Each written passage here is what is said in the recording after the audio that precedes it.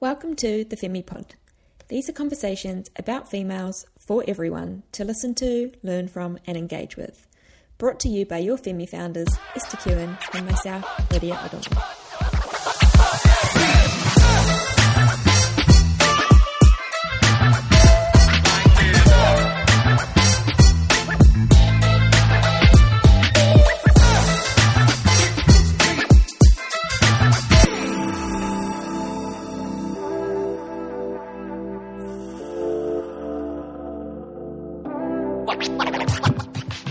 Welcome to this week's episode of the Femi Pod. Today we are welcoming our first Femi friend to the podcast to have a chat with us. This incredible female has been an inspiration to us even before we launched Femi. She was one of our dream female leaders that we wanted to have on our team. The incredible Lucy Bartholomew is known for her grit, her drive, her bubbly personality and her love for planet Earth. Lucy jumped into the running scene when completing her first 100 Ks at the tender age of 15. Since then, Lucy has travelled the world running and building communities, being an advocate for self-love, self-acceptance and self-belief, no matter who you are or what you do. Lucy is now our head trail and ultra running coach at Femi, and we couldn't be more proud to have her on our team. Welcome to the Femi Pod, Lucy. How are you and what's been happening? Hey, wow. What an intro. Thank you so much for having me on. It's such an honor to be on the podcast, but to be a part of the Femi team. What's been happening? Not a whole lot. We've been in lockdown and so it's just kind of rise, run, rinse, repeat. But I'm kind of getting into that groove now and it's feeling almost normal, which is scary. I agree. We have been in lockdown for a very long time, but I always say thank God for running. It has really saved me personally. I'm sure it's saved all three of us. Absolutely.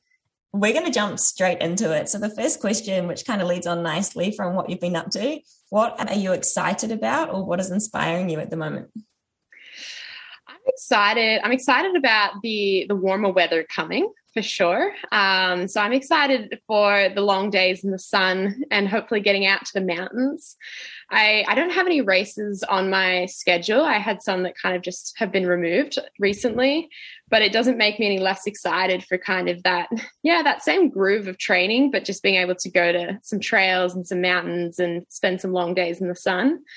And then I'm excited to hopefully start, 2022 with hopefully some travel, some races and some community. Meeting and running with people would be a dream right now. Amazing. And obviously you've become a cyclist recently. So now that your plans have changed, do you think you're going to keep that up? Yeah, so I became a cyclist. I got back into cycling, or not back, I started cycling for an Ironman that I was meant to be doing in December in WA. It just doesn't look like it's going to be possible and some life circumstances are going to make it hard. So I definitely have actually really loved the cycling. I got a bike that fits me and suits me. And it's actually on the weekend, I went for a long cycle in the sun and it's just a totally different experience than riding in the winter. So I think I'm going to keep it in because I really think it's helped my body and sustainability and it just feels good midweek to break up the running and, go a long way, but not work as hard as running. And Lucy, how did you and when did you find your love for running? Yeah, so I got into running through my dad. My dad's a prolific runner. He's done the Melbourne Marathon, I think, like 20 times. And he was looking for a new challenge. As you get older and older, he was kind of like, I'm just slowing down at the marathon distance. And that art of comparison was taking the joy out of it for him. So he found trail running and he found this 100-kilometer. And I remember him just being terrified, looking at this entry list and the mandatory gear he had to carry. He was like, thermals and a fleece and food and water and a snake bandage, like what's going on out there?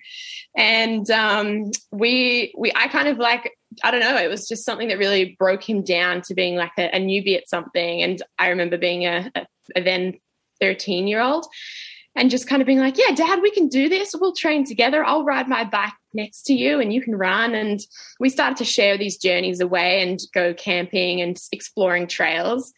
And as I got stronger, through the back and started running next to him. And, you know, it was a really beautiful thing. I went up, I watched him finish this 100K race, and I got out amongst the course. And I'll never forget, and this is kind of the biggest thing that got me into the sport, was that I saw the leaders of the sport, the people who came in first place, you know, looking super amazing and swift on the trail, really light on their feet and agile. Then I saw like the middle of the pack, like my dad, who was head down, working hard and, you know, just incredible feat. And then the back of the pack, and these men and women of all different shapes and sizes, and they're walking around the bush with cake in one hand, a handful of chips, and, you know, taking a selfie in the middle of nowhere. And I just was like, this is a sport. This is incredible. I mean, I'm a good eater and I like walking and running. And so when I saw my dad finish, it was kind of like, I'm going to find the next race that'll let a then 15-year-old to do it. And so one race let me in Victoria, and the rest is history. Yeah, I'd love to know a little bit more about that 100Ks. Like, obviously at 15, that's such a young age. Even to run a half marathon, that's a pretty crazy distance as a teenager. Do you, like, when looking back on that experience, is there anything like you regret, or is it something that you're obviously, like, you should be so proud of that, but, you know, it's such a long distance. Do you think you were kind of naive in understanding how far that was at the time? Yeah, definitely. I would say whenever I've stepped up in distance, I've always said I'm blissfully unaware of what could go wrong, what it might mean for the aftermath and the effect it has on the body. When I entered that race, you know, I obviously had seen my dad and seen him limping around for a few days, and him, you know, coughing up a lung for a little bit, and kind of had an idea of it, but it's definitely different when you experience it. And the thing is that, like, I wanted to do the progression. I wanted to do the half and the marathon. But on the road, you know, most of the races you have to be 18. And so I wasn't 18, but for some reason in a 100-kilometer trail race was like, oh, no worries, we'll take the 15-year-olds. You know, I was always like, in a marathon, I could just step off the road and get a cab home, you know? But on the trails, I'm out there and in it. But it's kind of the way, you know, life unravels. And when I entered, they gave me a whole list of different expectations and hurdles I had to overcome to prove that I was fit enough and healthy enough to do this feat. And, you know, I had to submit a nutrition plan for the race, my training plan for 3 months prior. I had to get blood check. I had to get like a medical pass and stuff. And so I overcame all those hurdles. And when they posted, they said, oh, we've got this 15-year-old. She's going to run side by side with her dad. And there was a lot of backlash. There was a lot of people that kind of said, you know, when you do anything that's unknown, there's people that are skeptical that kind of say, you can't do that. You shouldn't do that. You know, running a marathon's far enough. Why is she doing this? Like, you know, she's got bad parents for making her do this. Like, she's obviously got an eating disorder, an exercise addiction. And I just remember, like, there was also a school group of 15 to 16-year-old girls and guys that were walking. But the fact that they were walking the 100Ks, and I said that I wanted to take 2 feet off the ground at some point and run, was kind of like, whoa, no, you don't do that. And so it was just interesting to kind of have that feeling and, like, the expectation that people didn't think I was going to make it. And I just remember, like, standing on the start line and my dad saying, you know, Lucy, there's a lot of people out there that want to pull you out, and you've got to smile the whole way through this 100 kilometers because they'll pull you out otherwise. If you look tired, if you look like you're not having as much fun, if you look like you're limping a little bit or whatever, they're going to pull you out because they don't want to be known for, you know, really hurting this person. And so I ran with, like, the most joy, just to, like, as a middle finger to all the people that said I couldn't do it. I was like, I'll show you that I love running, and I don't love it because I want to be, like, the youngest or the first or whatever. I love it because I get to spend the day on the trail with my dad. I get to achieve something that I saw him achieve and was inspired by, and I get to be a part of that community, and I get to eat the Coke and the chips.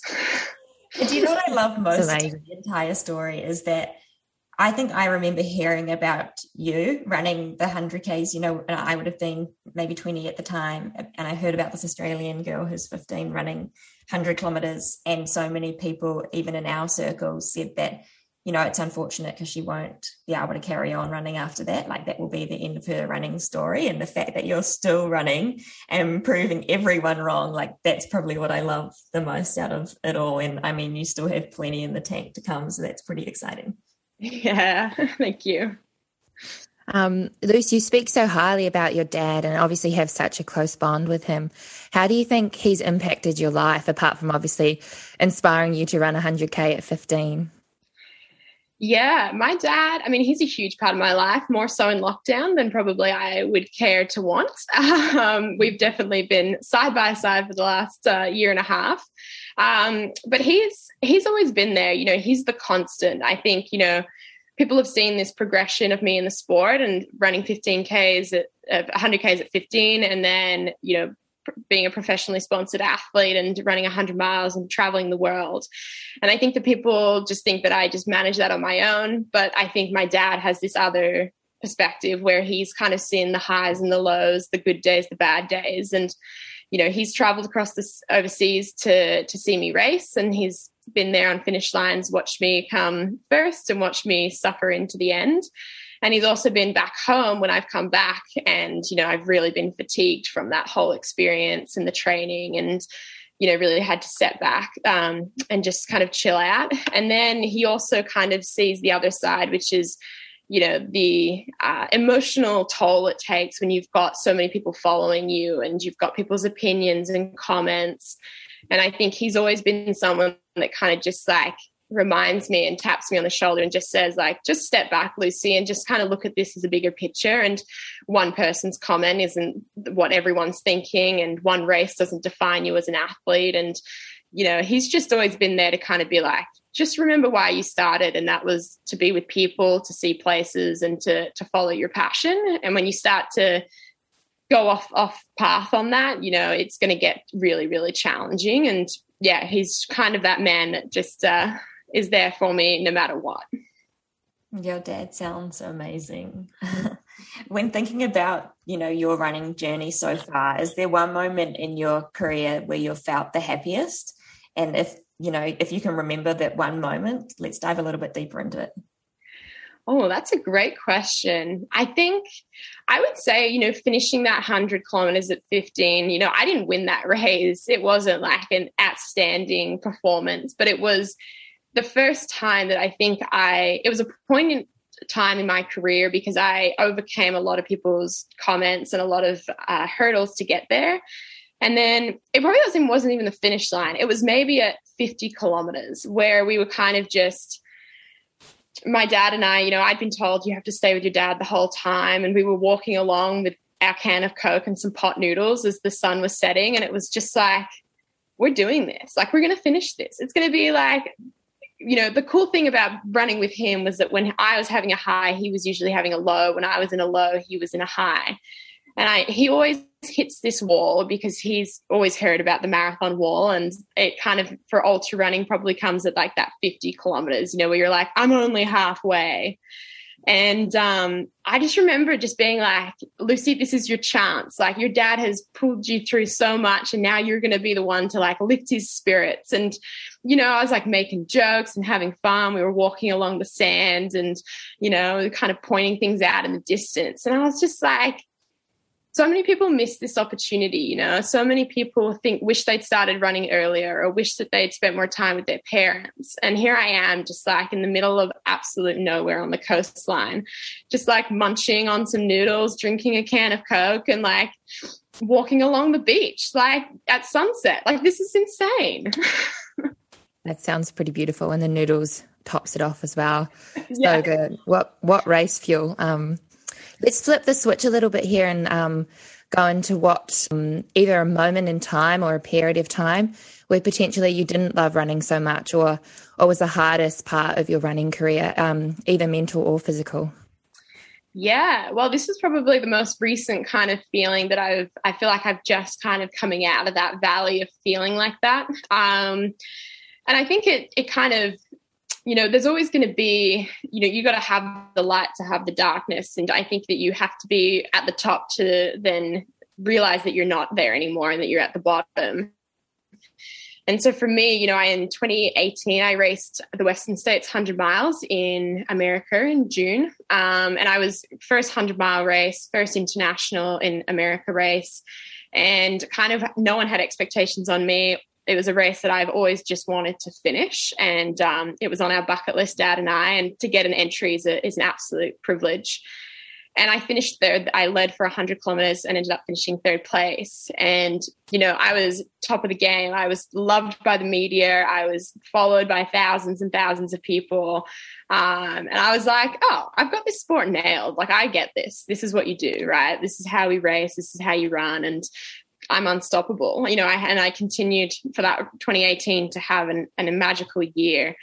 But a year that also, like, in reflection, I look back and I list what I did and what I achieved. And I say achieved with quotation marks because, like, would I give up some of those achievements? Probably. Because what it did is it led me to 2019, where I didn't want to train. I didn't want to race. And if you come top 10 at Western States, you get to an automatic entry into next year, and you're expected to want to return, obviously, because it's an amazing experience. A lot of people were kind of like, great, you came third in your first try. Like, man, second or first is all we expect of you. And I kind of tried to replicate my same build up. I was like, all right, well, I raced this, and this beforehand, and that told me that I was in good shape or whatever. And, I hated every experience of the races that I did again. And I was way slower, way unmotivated. And I just I was like, wow, I'm letting all these people down. And I was also kind of struggling with my body hormonally. Like, after racing so prolifically in 2018, I think my body just went, whoa, like, you need to slow down, and we're going to make you slow down. And I was lucky it didn't result in like an injury. Actually, I take that back. I wish I'd just had a stress fracture and I just sat my ass down. But instead I had, these hormonal imbalances and gut issues, which no one really, like, you tell someone like, oh, I've got, like, my stomach hurts. People are like, you'll be fine, run it out, And so I just kept pushing. And my body was just like, dude, like, what are you doing? And I remember standing on the start line of Western States 2019 and in the comparison to 2018, I didn't look at my watch for 100 kilometers. The time flew by, and I just had an amazing, that flow state that we all aspire for in running. And in 2019, I think at 1 kilometer, I looked at my watch and was like, that was only a kilometer? Like, I thought we were going to be at least 20 in or something. I was just struggling the whole time. And I finished that race, and it was probably one of the most heartbreaking things I've done, because I just ran with this feeling of like, I've let people down. I've let myself down. This is just like so embarrassing. Like, stop taking photos of me. Why are you cheering for me? I'm so far back. My brother was there. My dad was there. And everyone was just like, wow, this is total different experience. And I think that was like a really challenging thing. And I kind of stepped back from racing after that. I pulled out of 3 other international races that I traveled to. And then I was like, gosh, my sponsors are paying for me to travel, and I'm just coming and then being like, nah, I don't want to do this. And then I'm surrounded by athletes who are just like stoked on life and jazzed about running. And I'm just like, you know what? I'd be fine just sitting here and like being a normal tourist and taking the lift up the mountain. I don't really want to run up there. And it was a pretty kind of eye-opening year and a half, which brought me into 2019. And then, I think I was one of the lucky few that COVID came and made me stop racing, kind of pared me back. And and then kind of had to reassess what I was doing with this sport, because I wasn't loving it and I was just doing it. And I think there's a huge difference between wanting to run, having to run, and needing to run. Like, the vocabulary you use around your training, it's not like I get to go running. It was like, I have to, because I'm Lucy the runner. I need to, because I'm sponsored and this is my job. It's like, no, I get to, I can run and I want to run. And I kind of, I've had to reassess that and go back to the basics of, why I run. Yeah, wow. That's an incredible story in itself. And I think there's a lot there that we definitely want to unpack, especially around your hormone health and your journey with your hormones. But I think by starting off, like myself, I'm not an ultra marathoner, but I have, I run marathons, and me and Esther, we've both been training and running since we were pretty young. And it's I guess, a struggle that I've personally had for a long time and really only overcome in the last few years is about body image and body image in sport, and the pressure that I felt to look a certain way to be classified as a marathon runner. I think personally, myself running on track, I didn't feel the pressure as such, but definitely lining up on that start line of my first marathon, I just didn't feel like I belonged there because I didn't look the way that a lot of the elite girls looked. And do you feel like there's that sort of pressure in the ultra world to look a certain way? Have you felt that before? Yeah, I think this is an interesting one because I really feel like ultra running, when I started and when I was 15, was such a new sport, and it was such a interesting community. Everyone was just so themselves, and it was such a positive thing as a 15-year-old to see people just running around in colorful t-shirts and hollering and yelling and just like having the best time. And we all know that when we run, you know, it breaks you down and you have these conversations that you would never have even with a psychiatrist. And it was just like an incredibly like safe space to be in. And as a 15-year-old, I was always like, oh, I can just tell anyone everything. Like, people are just so welcoming and loving, and they love me for me, and they just love moving their bodies, and this is great. And then I think as the sport has grown and people are coming into the sport from different avenues, and they're seeing the potential in ultra running, because no doubt you don't have to be as fast. Like, to be a professional marathoner or a professional track athlete, standards are high, like really high. And I think that with ultra running, you know, the standard is high, but it's not as high. And I think that they're seeing like, this is an easy way for me to kind of make it in a sport. What comes with that is you get a lot of those mentality, or those, be that like eating disorders, and that kind of stuff comes with those people. That baggage from other sports starts to infiltrate into ultra running. And I think as the sport is growing and as we start to see that there's more coverage of the sports, you can follow it online. There's lots of photos, and it's, you know, it's a real, it's a sponsored sport now, you know, it's making money. I think that it's starting to change and it's starting to shift, and the sport's at a real crossroads of kind of like, you know, these people are coming into the sport and they're doing really well, but are they going to be doing well for a long time? And I personally, you know, when I raced in Western States in 2018, I was the leanest, and I, you know, you would say probably the fittest, but I would say that's untrue. I would say I was the unhealthiest and the least sustainable. But I was telling myself, I was like, you know, June 28, Lucy, June 28, once you've done that race, we're going to like, just like reassess, get ourselves healthy again, because you're not getting a period. You're like, things are going down, but like, you're going to hold on. What happened though for me is that I had all these people start following me, and they followed me when I was at this weight and this health and this size. And so that was the expectation. And suddenly I felt like, no, Lucy, you can't let go of this, because this is who you are. Like, and the moment that I started to, my body forced me, I wouldn't say forced me, my body started to make its changes that it needed to. And, you know, my love for running subsided, and my need to put on some weight and to be sustainable and to be healthy.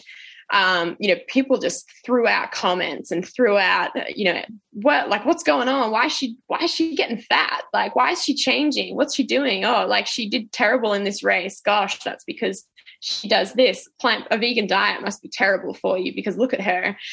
And I think that that's just like, when you start to see that, and I think what I was really uncomfortable with was that if people say that about me, what would they say to someone else who comes into the sport? And so I'm very adamant that, like, I will call out and I will put a stop to any comment that talks about me and my body and how I look and my shape, because the ball has to stop with me. If I let that slide, it's going to go into someone else's comments, and that person might not have the support or the thick skin that I've been lucky enough, but also kind of forced into growing, who for the future of the sport. So I think that body image is such a complicated topic, and it's getting more and more talked about, but it is just such a horrible thing to be expected to look some way, to be accused of having something, to having problems or issues, to be kind of like pulled down by your appearance. When I was winning and I was skinny, people were happy. When I'm healthy and I'm at my personal body weight that feels good and hormonally feels good and everything's working, people are unhappy, and I'm never going to win. I'm either going to be too skinny or I'm going to be too big. And I think that that's just like this constant battle that I feel so strongly about changing that narrative and just being like, just say, you don't have to comment on how I look when I'm running. Just say she's smiling. Just say she's, she's out there. Like, how incredible, how empowering. I'm not interested in being like, wow, like her thighs touch. Like, I don't care. Like, those thighs power me up these hills. And, that's way more important than anything. So yeah, it's a tough topic to talk about. And I think it's something that we're starting to see more of a narrative change. Yeah, wow. That's insane. And people need to be really careful about what they say about they shouldn't be talking about a female or anybody's body to start with. But yeah, it's crazy what you've been through, and they're really, really proud that you have such a thick skin from it. But yeah, it's not cool that people make these comments about you. But I'm not sure if you saw like a recent post by a lady called Holly Bradshaw. She's like an incredible pole vault athlete. She was always told that she was too big, and then she ended up coming third at the World Champs, and she still got told that she was too big. So there will always be people that have some sort of comment about someone's body, and she refuses to wear a crop top. And that's really heartbreaking, and it hits close to home for me because I struggle and have struggled to be confident in a crop top, and it's something that I'm working on. But I wondered if you struggle at all now with body confidence and what you wear, and do you still sometimes have thoughts that potentially come through your head from what people have said, and how do you try to beat those thoughts and wear what you want when you want? Yeah, absolutely. Absolutely. And I think that, normally my way to combat that is I go running in the trails, in the mountains where no one's going to see me. And so I can take my top off and run in my crop top or do whatever, it's not a sexy sport when you're out in the mountains sometimes, it is what it is. But I think that when I've been running around these home streets in lockdown, I've definitely been like, wow, there's a lot of people and a lot of cars. And I think that what I always come back to, and I've spoken to, I think every athlete that I coach at Femi about this, is that when you're driving along and you pass someone who's running, I don't look at them and go, man, like she should not be running. Like her thighs are hitting and her, I'll be looking at her going, damn, I wish I was running. Like I see them and I think that, and then at the end of my day, they're not on my mind still. I'm not still going, man, do you remember that girl and the way that she was running? Like, no, people's lives are moving fast forward. And I think that what we think is that everyone's looking at us, everyone's judging, and then everyone's remembering that. Everyone's so caught up in their own life that they're not going to be like, man, but did you remember that girl from a week ago? Like, no, things have moved on. And I think that that's what I kind of had to remember. And whenever I have been remembered for running, they've been like, oh man, yeah, I remember you were smiling. Like, why were you smiling up that hill? Like no one runs that hill. And it's things like that. And it's kind of remembering that is what, like, people aren't focused on you. People don't give a flying F about what you're doing. And I think that that's what we get so caught up in our head and we make it so dramatic. But at the end of the day, like, you do you. And I think that that's what's I just remind myself. And when I have those days of like, oh man, like, Lucy, don't put a crop top on. Like, what are you doing? I put it on and I'm like, you know what? Middle finger to all the people who are going to look at this and think, wow, she should not be wearing that. Because, there's probably one person that's looking at me going, man, I wish I was running. And wow, like, who cares what you look like, and that one person means more than the 10 people that for 10 seconds are going to look and go, wow, probably should put a t-shirt on. Mm-hmm. And I think that that's kind of like, yeah, I try to radically do what my mind on those days says don't do. It's like, patterns of eating disorders, right? Like you might be saying, I'm not going to eat, don't eat, you don't deserve to eat, don't eat. You know what? Go eat and then some, make it like radically oppose that thought. And it's really hard and you probably work a bit of an extremist. If I run 100 Ks at 15, I'm kind of all in or not in. And that's how I know that I work. I'm either like going to wear 5 layers of jumpers because I'm so self-conscious, or I'm going to be like, oh, I might as well not even wear a crop top, and then I'll see what people look at me and think about, and it's kind of like, I try to do the radical thing, and that's not for some people. It might be put a t-shirt on over the crop top, and then when you feel comfortable, maybe you're off a main road and you're just on side streets, take it off and realize that no one cares. The birds aren't looking at you. The dogs at the windows aren't looking at you. People aren't sitting at their kitchen table looking outside, waiting for something to look at and to acknowledge. Like, I think that that's what's really important, is just kind of having that zoomed out perspective of realizing that actually nobody cares. I'm sorry, but no one cares. Even if you like feel really confident, you're running around like being like, I've got my rig out and it's full of an 8-pack. I'm sorry, no one cares. Like, you just do you. I think when you talk about extremists, I think, the most successful people in the world are extremists, and that's why they're so good at what they do. So I'm not surprised at all. Luce, do you think, today, where you are right now, do you love your body? I think that changes hour by hour. I feel like that's something that, I wake up and I've really made a habit. I was listening to a podcast on the weekend, and she talks about how we've been told that we look in a mirror and we wake up, we're brushing our teeth or whatever, and we pick apart ourselves. We look at it and we go, man, like, I look really tired. My skin, I got acne. Like, oh, what are you doing with your hair, Lucy? Like, get a haircut, and all these things. And then to oppose that and to probably radically do it is, she's like, you know what? I high five my reflection. And I was like, that's such an interesting thing to do, because it kind of feels a bit weird. And she says, because we have been from the very beginning of time, when we're very young, we high-five someone because we congratulate them. When you're high-fiving someone in a race or a marathon or an ultra marathon, you're saying, good job, keep going, you got this. It's a transfer of energy. It's a feeling of being seen and felt, and it's like, yes, you got this.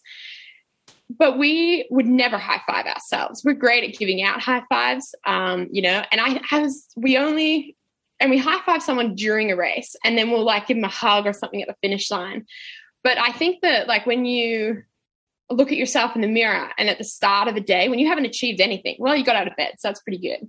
But, to wake up and to high-five yourself, I was like, this is so naff. But I've drawn a hand on my mirror, and I'm like, Lucy, every day you will wake up and you will high five yourself, because you have gotten up and you're going to support yourself. You've seen yourself, you appreciate yourself, and you're giving yourself that energy to keep going forward.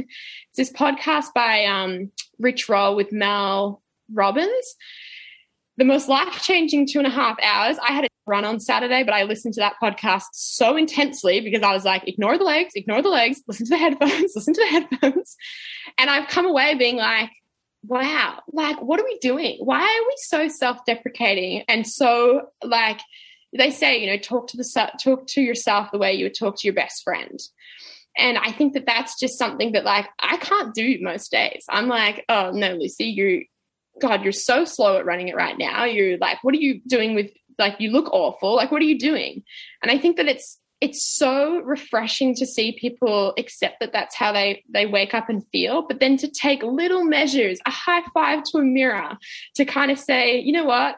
I hear that side. I see that side, that little devil on this shoulder, but I've also got the angel on the other shoulder that says, actually, we're doing okay. We're going to be okay. And maybe I don't love myself every day. I don't hate myself every day, but I'm mutual about myself. I am who I am, and I'm like making steps to be who I want to be in the future. Amazing. I am definitely going to put a high five on my mirror so I can high five myself, especially in this day and age when I can't high five anybody else because of COVID. I'm going to high five myself every morning. Good point. Me too. Let's jump a little bit deeper into your hormone journey. I know you mentioned that you did lose your period and became amenorrheic at one point.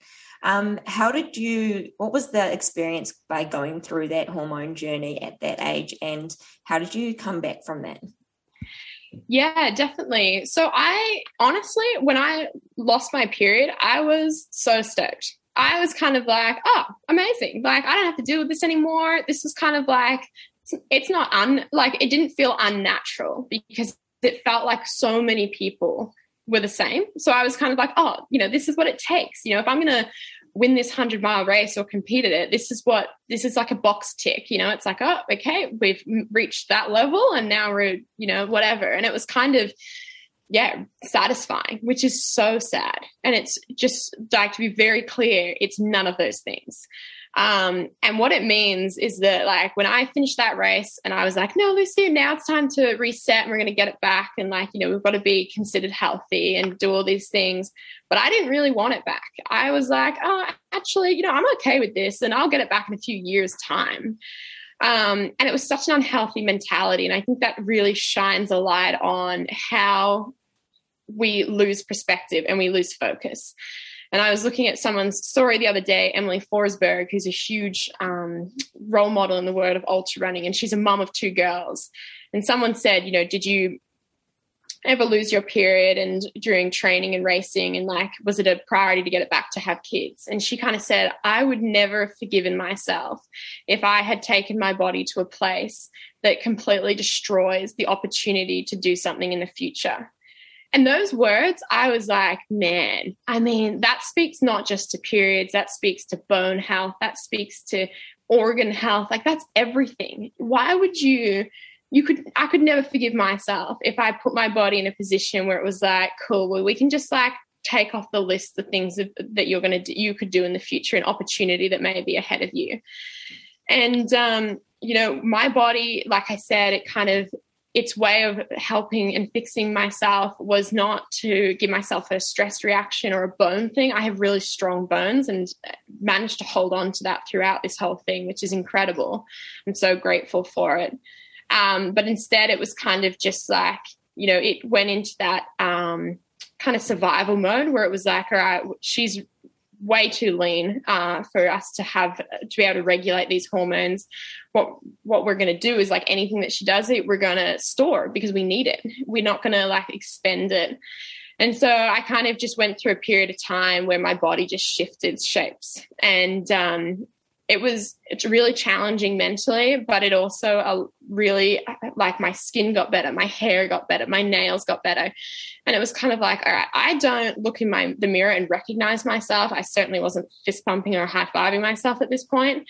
Running was feeling awful. I definitely wasn't in a crop top. All these things I 100% recognized within myself. But it was the small little wins. And when I got my period back for the first time back, I was like, oh yeah, here we go. This is I remember this feeling of oh, this is my week of training, not probably feeling so good. And this is where I'm going to snap at my dad and I'm going to do this. But when I started to look into it, because I was reading about it, because I was trying to understand what was going on, as someone who's always kind of had moderate control, I felt like I'd lost all of it. But I read about it and I listened about it and I realized, I was like, you're having such an extreme reaction because you went the extreme the other way. Your body's just as radical as your mind. And I think that that's kind of, when I started obviously looking at Femi and reading into Femi and kind of understanding, and then to doing the kind of the reading and stuff to hopefully be a good coach that understands this stuff. And it's just it's so empowering to get that tick every month that says you're doing good. It's like the mirror high five, but it's like a fucking booty slap, high five, little twerk, feeling good. Your body is so A-okay. And I just how good is that to have? If we search the world for reassurance from people to say, you're doing good, you're okay, gold star, nice work, here's your medal, your award. Dude, every month I get this yeah, man, you're killing it. First place, nice work, 5 stars, And I think when you look at it like that, I never want to lose it because then I'll be like, oh, I let myself down. I didn't win this race. Let's lift. And so I think that it was challenging. It's something that I just I honestly, I feel for so many people that are struggling with this. And I think that it's something that just so needs to be addressed. And it's not talked about enough. It's so, it makes people so uncomfortable. It's incredible. I put a post up on my Instagram about periods and I think I lost about 2,000 followers, pretty much all men, I'm sure. But at the same time, the engagement from females have been like, oh my gosh, can we talk about this? Because I have something to say. And I think that that's just like such an incredible, like I'd rather have those people following me that want to hear it all than the ones that are there just for the nice landscapes and the running shots. And let's be honest, men are probably the ones that need to know about it the most. I think my dad's learning a lot. That's so true. It's so funny. You were so excited and said it was like a booty slap.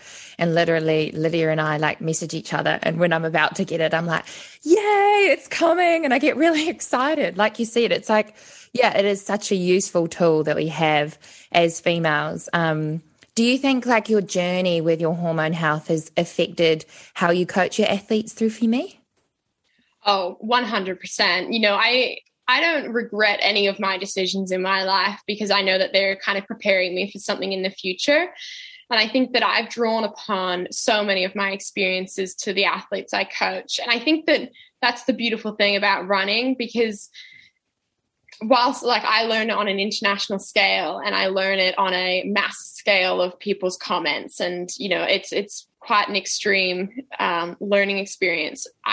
They still relate to the everyday person. They still relate to every athlete. They relate to everyone's lives. The same things parallel across. And so I think that I've definitely kind of, you know, I've done other podcasts, I've written articles, I've written blogs, or I've written posts, and I've been able to share that across to my athletes and be like, read this, take what you want from it. Like, I'm not here to tell you how to live your life or what to do, but I can give you tools that you can either take or leave. And I think that that's how I'm coached. My coach is very much like, I don't want to tell you what to do, but here's some reading and here's what science says. And here's, you know, I think Dr. Stacey Sims is something that I just have like a whole multitude of links, and I'm just kind of like, here's what this amazing lady says. And I can tell you that when you read this, you're going to be like, oh, I'm looking at this wrong. And I think that, that's been so powerful to have that, and then to have my own experiences. I wouldn't say I'm like an amazing coach, but I have a plethora of experiences that allow me to just shift perspective on people and just kind of say, you know, at the end of the day, dude, it's just running. Like, I just want to have a friendly chat and see what's been happening. And I'm just here for you, just like everyone else. And, you know, I'm happy to tell you to run 45 minutes and to do some intervals and go for a long run, but you've got to do the hard work, which is, you know, accepting who you are and what you're doing and being healthy, because that's on you. I can't do that. You're so humble, Lucy. You are an amazing coach, so own that. You mentioned you are a vegan athlete, so we're really interested just to understand, like, what was your decision? Like, what made you want to go vegan, and how long have you been vegan for? Yeah, so I've been vegetarian for about 9 years, and then vegan for 5 or 6. And it kind of was just like this gradual shift. It wasn't something that I did radically, surprise, surprise. But it was something that I was very kind of, I guess I was very interested. So I did a lot of reading, and there wasn't a whole lot on athletics and vegan eating. And so I wasn't really sure if it was something that I should be doing. And I was told by every doctor that it was very unsustainable and not a healthy way to do it for iron levels and for hormones and stuff. But I kind of, you know, I think one thing that comes across for me is like, tell me I can't, and I'll show you I can. And so it was kind of like, right, how can I make this work? And how can I do it in a way that's sustainable and that's like self-loving? You know, like, I want to eat food that makes me feel good and makes me feel forward. And I want to I want to tick all those boxes, but I also cook for my dad, and I want him to enjoy it. I don't want him to be missing out on life and on yummy food. So it was just something that I kind of gradually learned more and tried new things, and it gets me excited. It's a big passion of mine. I probably spend similar amounts of time on the trail as I do in the kitchen, which says a lot. And I just love it. For me, the biggest thing that I felt the biggest change in was my sleep. So I used to really struggle with sleep, and I still do some days. But what I found was that having a plant-based dinner, so just that one meal a day, really enabled me to sleep. And what I've learned as I've read is that, like, when you eat like a piece of meat for dinner, that goes into your system and it takes 6 to 7 hours, whatever, to digest. And so that time, which is sleep, which is for like repairing, growing, rejuvenating, like cleaning out the body, is instead just digesting. Because I have dinner really early, but if you have it at 6, 7, 8, 9, 10, 11, midnight, you're finally starting that recovery process. But when you have like a plant-based meal, those to digest takes 3-4 hours maximum. So you kind of have dinner 6, 7, 8, 9, 10. So probably by the time you're actually really going to sleep, your body's like, great, let's get to work. Let's get the mops out. Let's start brushing out and cleaning the systems. And that was just like one thing I noticed, because recovery is such a huge part of being an athlete. And so, yeah, that was the biggest thing for me that really kept me in this, following a plant-based diet. There's probably quite a few veggie athletes alongside myself who would love to know, like, any quick tips and tricks or advice you have to make sure you're hitting like everything that you need in your diet. Because you mentioned, it is a bit harder to get iron as a vegan athlete. So just any like tips and tricks you have that the listeners can take away. Yeah, definitely. So there's kind of two ways to go. Like, I believe there's two ways to really go about it. I really found tracking, so there's two ways to do it depending on the kind of person you are and your background. So there's two ways to go about it, depending on the kind of how your mindset works. There's an app called Cronometer, which I highly recommend that if you're okay with calories and putting in food, this app will spit out very, very specifically the nutrients that you're getting and your intake. And I know that can be quite triggering to some people, but I've really found it a great way to understand. It breaks down every nutrient, every A, B, C, D, iron, B12s, all the B groups.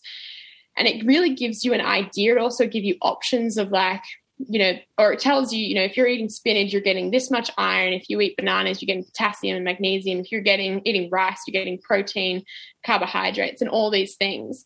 And it's a really incredible way to understand. And you don't do that for a long time. You do it for a day or two just to kind of get an idea. The other way is to get a nutritionist to do it. I really believe in seeking out help in areas that you're not an expert in. And if you're really committed to kind of to that way of eating, to being an athlete, being a functioning human, to being a sustainable person, then, outsourcing that and supporting someone's work who's studied and spent hours and hours trying to understand plant-based eating or nutrition, then get them on your team. Like, I think we need to invest. Like, eating is such a huge part, and we want to do it well, and we want to feel good. And there's people there that they want to do that too. They want to make you feel that way. And so I think that you don't even need it doesn't have to be prolonged, just one session of just kind of, this is what I want to do. Give me your tips, because I have tips, but like, I also am very aware that I'm not 100% sure that they are like probably scientifically backed, and I'm afraid to give them out. So I would just say, like, find what works for you, and really just be open, read and listen and watch videos. Don't watch full days of eating. Don't do that. Don't try and replicate someone else's day on a plate. It kills me every time I see it. Just, find what works for you, find what feels good, eat foods you like, eat foods that aren't considered healthy, but eat them with a smile. Because I think, like, I wrote a cookbook, and at the front of the cookbook, I said, these foods, if you're so stressed about wondering if this food is healthy or if it's vegan or if it's whatever, like organic, you're going to be, your body's in such a state of stress. It doesn't matter if you eat lettuce. Your body's not going to like it and absorb it. You could, like, it just doesn't matter. You've got to just eat feeling relaxed about what you're doing, fuel your body, nourish it, and just enjoy and be like so grateful that this is what's in front of you and these are the people around you, and that you have this food that's going to fuel you for your athletics or for your day. And I think that that's kind of what's really, really important for me. I love that, like the mindset around eating and what you're eating is so important. I totally agree with that. I think I'm definitely someone who believes in having a really balanced diet. And I think I let myself eat treats. I think last week I had a few donuts, maybe like 3 donuts, which is, over 2 days, maybe quite extreme as well. But I'm just like, I think a lot of people get so stressed and so aware of what they're eating that their body goes into a state of fear. So when you're actually eating that food, you're doing more damage by the stress that you're under than actually consuming the food. So just eat the food and let your body absorb it and churn through it and then never think about it again, versus like eating it, feeling really guilty, holding on to it. Your body stresses for days because you ate it, and that's what's going to do the damage. So totally. The idea around mindset when you're eating as well. We want to touch on something that you've already spoken a little bit about, but maybe we'll go a little deeper around the pressures of social media in particular. Like, you have a very big following, over 100,000 people follow you on Instagram, which is incredible that you've built such a strong community. But do you ever feel judged? I know you have talked a little bit about it so far, but can you just talk us through like how you've dealt with that judgment internally and how you've been able to like build such a thick skin? Yeah, definitely. I think like social media it's such an interesting platform. It's this place that we go to look for inspiration, to look for judgment, for kind of comparison, to share our lives, right? Like, we post onto this grid of Instagram, and it's this one screen, this one photo that's taken in a 24-hour day, and it takes 1 second to take, and we post that and we're like, check out my life, like blue skies, sun's shining, I look great, probably filtered. That's not how my skin looks, but I'm going to clear it up and make myself tanned, and we look at it and we go, oh man, she's got it sorted. Like, look at that. God, it just never rains. She never gets a pimple. Like, her life is amazing. And I think that it's incredibly challenging to go onto there and try and be very open-minded and to post and be like, today's a really shit day. Like, I don't want to take a photo today, so I don't have anything to post, but I want to tell you that probably me not posting and that I'm struggling. And I think that, I'm on Instagram as Lucy the runner. People, when I started to post more about the cooking, it was kind of like, whoa, Lucy, stay in your lane. You're not a chef. Like, this is not what we're here for. When I started posting pictures of my dog, it was like, not really interested in your dog, not a dog person. Can we go back to the running stuff? And then it was kind of like, went into lockdown and posted pictures of like road running. Oh, Lucy, I thought you were a trail runner. Like, where are the mountains? I don't live in the mountains. I live in Australia, in Melbourne.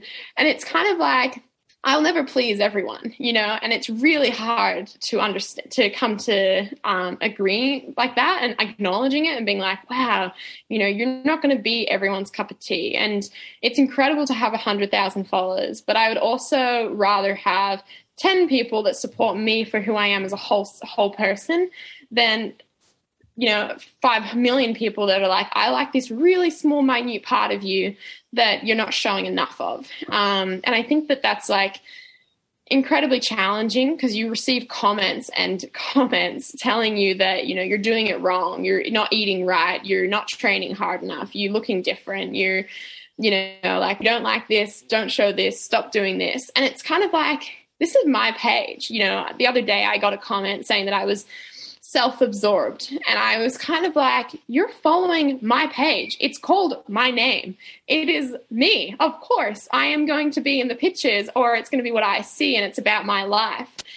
And I just think people have forgotten the fact that you don't have to follow me. You can unfollow silently. It'd be greatly appreciated.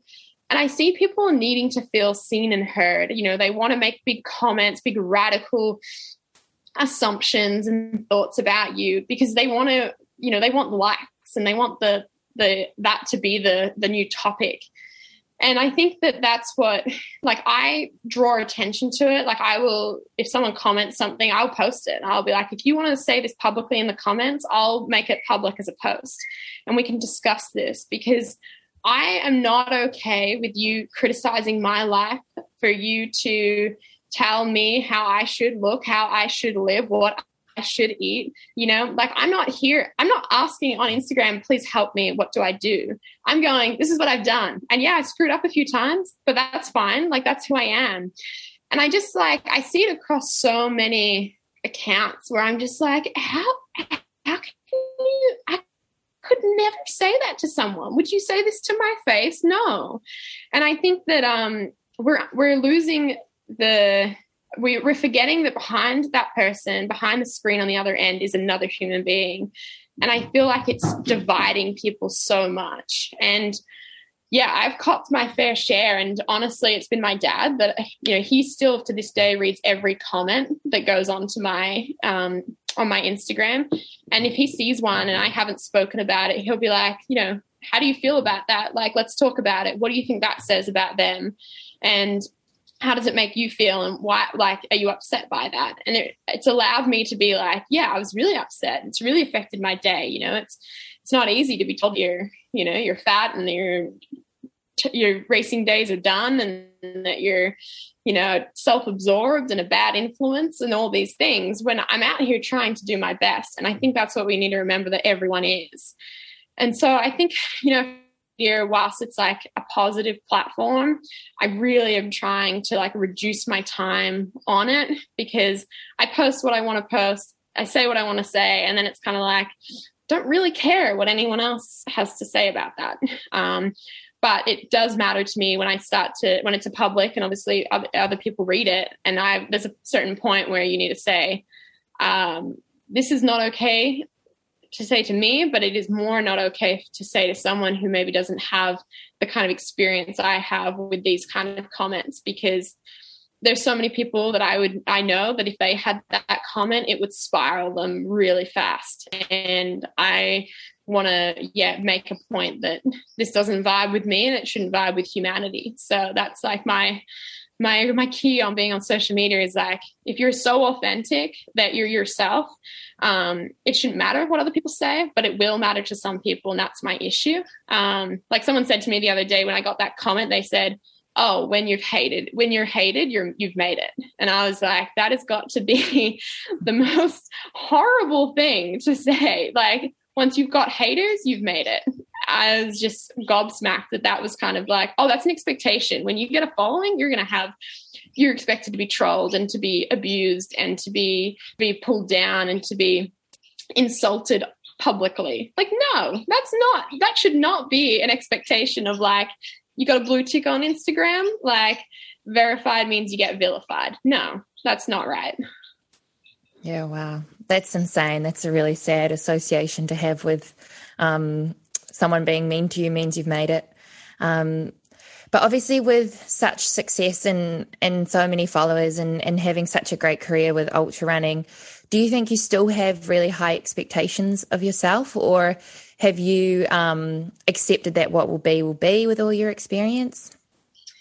Yeah, I would definitely say that. I mean, I haven't raced since kind of going through this evolution of, what felt like hell during the last year and a half. So I'm not really sure how I will feel like standing on a start line again and racing internationally, and that imposter syndrome, if it will return. But when I think about it and I visualize it and I talk about races and what I want to do, and, I entered Western States again. So for the third time after having such success to feeling like a total failure, I'm happy with something in the middle this time.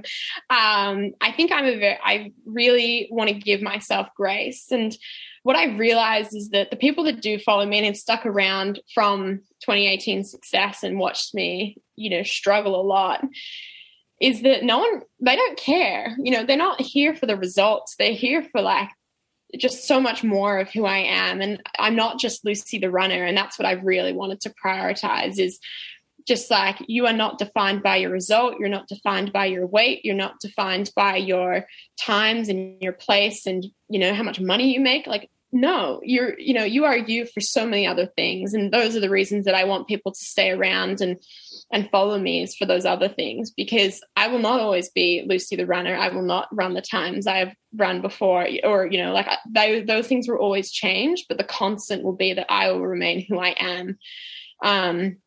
So I think, it'd be interesting when I stand on the start line again and kind of put a race bib on and, for that day, I'm Lucy the athlete and I'm here to perform. And this is my this is my career, my passion, and to see how that feels. But I think for me, like the cool thing is that I've really tried to shift into using running as a storytelling and an inspiration type of way rather than like a racing and a competitive.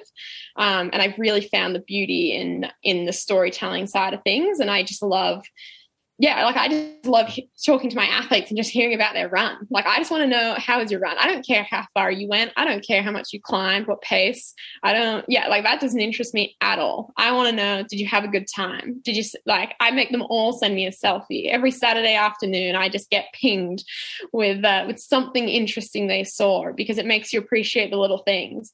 And I think people think that running's such a big thing, but it's such a small ingredient to a sustainable life.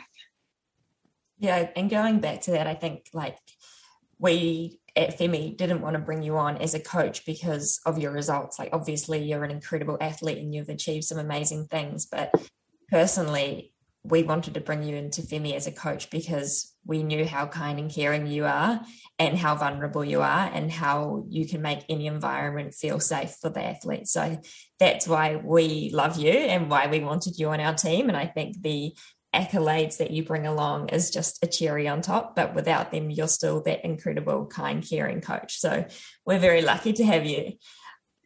Just to finish off, we've got a couple of quick fire questions for you, just two. The first one is, if you could tell your younger self, so think about yourself, as that 15-year-old before you'd even run the 100Ks, if you could tell her one thing, what would it be?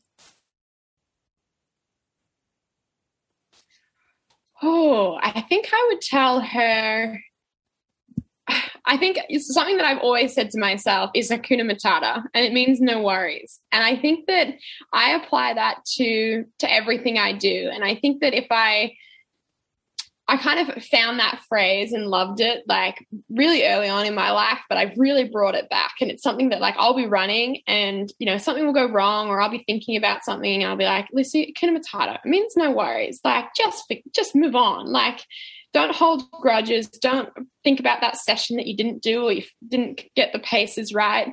Just Hakuna Matata. And I think that if I kind of about that before and realize that yes, there's going to be people that are not going to like you. There's people going to love you. You're going to have good days. You're going to have bad days. There's going to be rain. There's going to be rainbows. Hakuna Matata, nothing lasts forever. Go do you. I am a massive Lion King fan, so I love that. My partner Byron actually has that tattooed on his thigh, so he loves it too. That's so good. So good. And one final finished question for you. We have, what do you feel your purpose is on Mother Earth? Oh, I love that. I feel like my purpose is to be me. I think everyone's job is to just in this world is to you're put here for a reason, and that's to do you. But I really feel that when I've talked to people and talked to the story of being a runner and why they get out there and sharing that, I think it's the most powerful thing, asking people why do you see the importance of putting your shoes on every day and going running? And I love the stories that you hear when you ask that question. And so I feel like my purpose is to bring those stories out and to start that story for someone and say, you should put on your shoes, and, just to kind of advocate for, you don't have to run a certain distance, look a certain way, run a certain pace to be a runner. I feel like I'm really, really passionate about telling people that being a runner is being a human. And I think that just breaking down that barrier of I'm not good enough, and just kind of say I used to think that, and I'm here. So let's start. Let's put one foot forward and then the next one, and then we'll see what happens.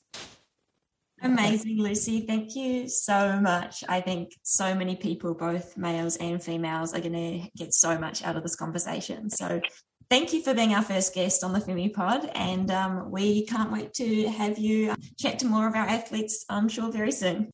I'm honored. Thank you so much, Lydia and Esther. I love you. Thanks, Lucy. We love you. Thank you for tuning in to our first guest interview on the Femi Pod. I'm sure you all loved our convo with Lucy. Subscribe to our channel on Spotify and stay tuned for us to launch on Apple Podcasts soon.